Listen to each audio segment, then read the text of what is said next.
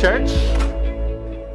My name is David McMinn, and I'm the pastor of Rockbridge, and it's a great joy to be with you today. We continue our sermon series on the idea that Jesus was sent into our world. We talked about how Jesus was sent to reconcile us to God, to restore the relationship. Then we talked about how Jesus sets us free, that he breaks the chains of sin and death and the shackles that they had on our life. And then last week we talked about that Jesus is Emmanuel, God with us. And today we're talking about that this God, this Jesus that we serve is so powerful that he gives us new life. You know, there's a song and it's so popular, Mary, did you know? I think you're all familiar with it. I have a good buddy who really does not like the song because he says the song should be, the answer to Mary, did you know? The answer should be yes. Yes, Mary did know that who our son was. But even Mary, and if you read in Luke, Mary has this beautiful hymn, right? This beautiful thing that she says about her son. But I think even Mary, when she gave birth to her son Jesus, of course she knew Jesus was special. Of course she knew that something unique and wonderful was going on. But even Mary could not quite know exactly who Jesus was going to be, right? Even Mary did not understand the complete mission that he would come to save us all and give us new life. So that's what we're talking about today, is that Jesus came to give us new life. I find our world is in need of hope. Hope is by far one of the most important things. Without hope, we feel lost. And when we face the difficulties of our day-to-day life, it feels like there cannot be anything better. And nothing provides hope like knowing that Jesus is in our world. This is a time of year, and while it can be chaotic and busy, that it's a season of joy.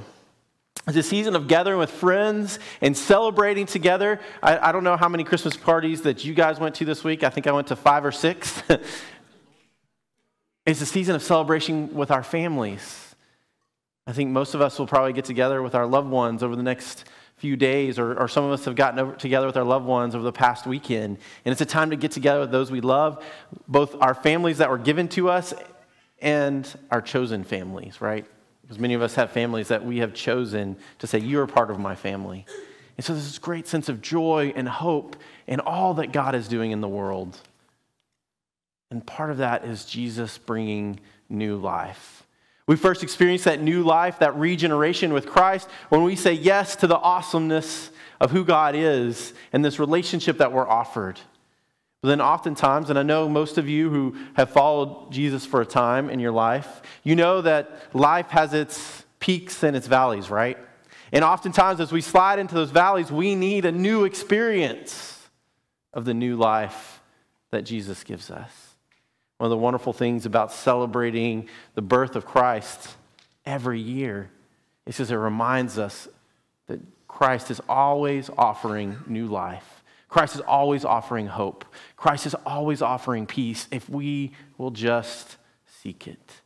And then what we find is when we experience that hope that God has sent us into the world, that's the second part of being sent, that God has sent us into the world to be the hope, to be the light, and to share the good news that Jesus brings life.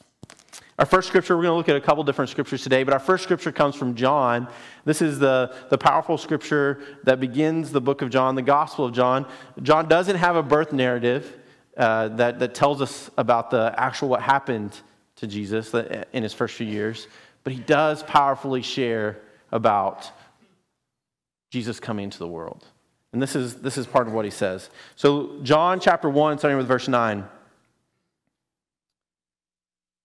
The true light that shines on all people was coming into the world. The light was in the world, and the world came into being through the light, but the world didn't recognize the light. Now this reminds us that Jesus, that all things were created. We believe in Colossians, it tells us that all things are held together by Jesus. So everything that was created through the light. But the world did not recognize the light. Now hear what the author of John is telling us. Is that when God came into the world, when the incarnation of who God is came in the world did not recognize God because God represents something very different than who we are as humans. We as humans are self-focused. God tells us to be other-focused. We as humans tend to be greedy, and we want to focus on our family and our tribe and people who are like us. God calls us to be sacrificial. We're often mean and horrible to one another, and Jesus calls us to be kind and gentle and courageous and loving to the world. So the world didn't recognize the light because the light calls us to being something different. When you think about light and dark, and you shine a bright light in a dark room, right? You can see the difference between the light and the dark. Jesus brought something so different into the world that people were not expecting it. The Jewish people, as we've talked about many times, were not expecting someone who would come and die on a cross. They were expecting someone to put on a suit of armor, grab a sword, hop on a horse, and defeat their enemies. Because that's how we as humans tend to want to solve our problems. But rather, God solved our problems by taking all of the pain and the suffering on himself. Now think about that. God, who really owes us nothing, right? We're the ones who walked away from God. God chose to give us the one thing that mattered most to him, and that was his very own son in sacrificial love. The light came in the world, but the world did not recognize the light. The light came to his own people, and his own people did not welcome him. And this is our key passage for today. But those who did welcome him, those who believed in his name, he authorized to become God's children, born not from blood, nor from human passion or desire, but born from God. The Word became flesh and made his home among us. We have seen his glory, glory like that of a Father's only Son, full of grace and truth. So what is the truth that we hear in the scripture today? But those who did welcome him, those who believed in his name, he authorized to become God's children, born not from blood, nor human desire or passion, but born from God. So as we talk about new life, this is the promise, this is the gift. Josh sang about being redeemed, right? The band led us in that song. What does it mean to be redeemed? Part of that is that we are given new life. We are not the same person that we were before. Before we were enslaved to sin, before we focused on ourselves, we were inward focused. But when we have new life, we're really the same person. We have the same personality, but we're new and we're different. And people can tell that we're different because we've started to focus less about ourselves and more about those around us as we are given new life. When we say yes to God, we are saved, right? But that doesn't just mean we get our eternal ticket out of here, but that we are then brought into God's purposes and God's plan to be a light here and now in our communities, in our families, in our neighbors, at work, with every single person that we meet.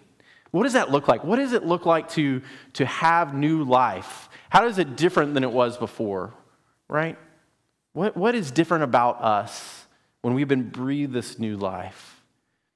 The prophet Ezekiel has a powerful passage. And now originally this passage that we're about to read was written about the people of Israel.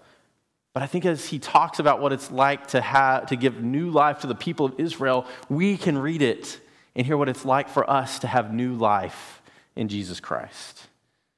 Starting in 37, you see Ezekiel is taken to this valley, and he looks over the valley, and there's all these bones everywhere. This is kind of a gruesome scene, right? It's just a valley full of bones. Now just picture that in your mind for a second. God takes you up to a mountain peak, and you look down, and all you see are bones. Kind of creepy, right? Kind of disturbing. And this is what happens. He asked me, human one, can these bones live again? Now, I think we'd be tempted to say, no, they're bones, right? Or maybe, we want to be the teacher's pet and we want to tell God, yes, God, surely they can, right? But Ezekiel responds, I think, in a really powerful way. I said, Lord God, only you know. Lord God, only you know. He said to me, prophesy over these bones and say to them, dry bones, hear the Lord's word. The Lord proclaims to these bones, I'm about to put breath in you and you will live again. I will put sinews on you, place flesh on you and cover you with skin. When I put breath in you, you come to life and you will know that I am Lord. I prophesied just as I was commanded, and there was a great noise as I was prophesying. Now listen just kind of to the description here, and maybe you can see it in your own mind's eye. And the bones came together, bone by bone. When I looked, suddenly there were sinews on them. The flesh appeared, and they were covered with skin, but there was still no breath in them. He said to me, prophesy to the breath. Prophesy, human one. Say to the breath, the Lord God proclaims, come from the four winds, breathe. Breathe into these dead bodies and let them live. I prophesied just as he commanded me, and when the breath entered them, they came to life, stood on their feet in an extraordinary large company. This metaphor for us, this vision that Ezekiel saw, is us. This is us, church. We are like the dry bones. That's what it's like to exist in this world without God, the very breath of God. Now, if you remember back to the story of Adam and Eve, so that they would have life, God literally breathes the breath of God into them, the Holy Spirit, and it gives them life. But because of sin, we have walked away from God, and it has caused death to enter our lives, right? We find brokenness and pain, not just on ourselves, but on others that we have hurt because of our sin. And so we are the valley of dry bones laying there. And then there's the prophecy that they come together and life comes into them, but they still need the breath of life. What does it mean to have new life in Jesus? It means that you have had the Holy Spirit breathe back into you. When Jesus said, I came, when John talks about he came and he dwelt among them, the idea is, the word that is literally there is he came and he made tabernacle. He built a giant tent and dwelt among them, right? Well, now that Jesus has gone back to heaven to be with God, we are given the Holy Spirit, and the Holy Spirit literally lives within us. It animates us. It gives us power. It gives us energy. When we worship together and you feel that stirring inside your gut, right? You know what I'm talking about? That little, it kind of feels like emotion, but you know it's something more than that. That is the Holy Spirit within you.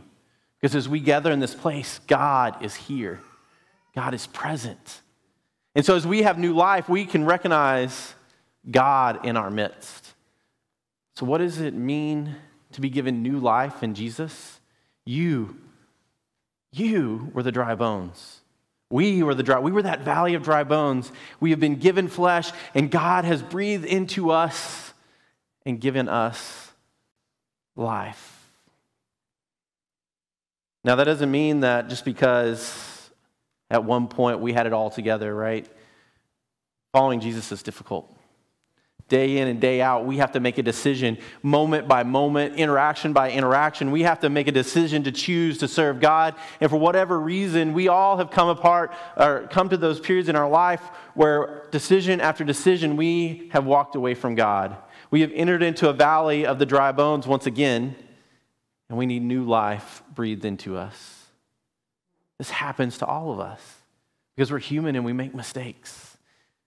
But thank God for forgiveness, and thank God that God is constantly willing to bring new life back into us. The last part of this is that we, as the church, are called to bring new life into the world. We are God's messengers. We're the angels that are going to the world. Did you know angel literally means messenger? We are the messengers of God. We are angels to the people around us because we are the bearers of this good news that God is bringing new life today. Just as he did 2,000 years ago, God is bringing new life once again. And this is what we're offering to people. But so often, we would just prefer that God would do it without us, right?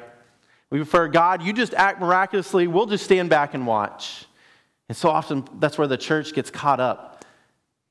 In the book Sent that these sermons are based on, the pastor who wrote this chapter was sharing that as she was a pastor of a local church, the church was kind of descending in that place where in a few years it probably wouldn't exist anymore. And they were starting to reflect on what they would do. And she had this quote, and I think it is incredibly powerful. She said, sometimes I want God to do something amazing and miraculous in the church, but I want God to do it without me. God, make it happen, but don't expect me to give my blood, sweat, and tears. But God doesn't let us off the hook any more than he did Ezekiel. God worked through Ezekiel to bring the bones back to life, and he expects the same of us. Don't get me wrong, of course God can do it without us. God doesn't have to have us, but God chooses to use us. And so it requires us to get off of our seats and to go in the world and to be this messenger of the good news. One of the great Christmas hymns of all time is Go Tell It on the Mountain. You probably know it. Go tell it on the mountain, over the hills and everywhere. Go tell it on the mountain that Jesus Christ is born. Now, you may not know that that song, that hymn, is an African-American spiritual hymn that they sang when we enslaved black people in this country, right? So this was one of the things that a hope to people who were literally enslaved, and they would sing this song about a hope of a God who would save them. And shortly after slavery ended, there was Fisk University, and they were about to close because they didn't have enough money. And so this group, the Fisk Jubilee Singers, went around the country and started doing these concerts to raise money. But what really transformed it is when they started to sing the spirituals of their parents and their grandparents. The spiritual songs that the slaves sang when they were in bondage. And it brought those songs to life, especially this Go Tell It on the Mountain. And this was one of the songs that saved a university, that allowed them to raise money, that new life came through a university, that had provided life for people who were enslaved. And it reminds us that Moses, right? Moses was God's instrument to deliver people from slavery. Jesus, one of the things that he does is he delivers us from slavery and gives us new life. And in the moment, this song, this African-American spiritual brought life to people in bondage. The theologian, Dr. James Cone, says this: the conquering king, this is from a friend of mine wrote this book, Hope is Found, and it's wonderful. They sent it to me, and I've just really enjoyed it. And I read this in the devotional this week. The conquering king and the crucified Lord has come to bring peace and justice to the dispossessed of the land. That is why the slave wanted to go tell it on the mountains. Church, imagine many of you today sitting in this room have experienced new life. You've experienced that liberation from the slavery to sin. And now it's our job to go tell it on the mountain. And maybe in this place, you're in a place where you want to know more. Maybe you haven't experienced new life. There's no better than today to ask Jesus into your life, to say, I want to experience of that new life. It's the greatest gift. It's the greatest thing I can tell you about. It's the most wonderful thing that you can experience. All you have to do is just pray out to God, to cry out to Jesus and say, I want to experience that life. And the response is the same for each and every one of us this Christmas season, to go tell it on the mountain that Jesus the Christ is born. In the name of the Father, and of the Son, and the Holy Spirit. Amen.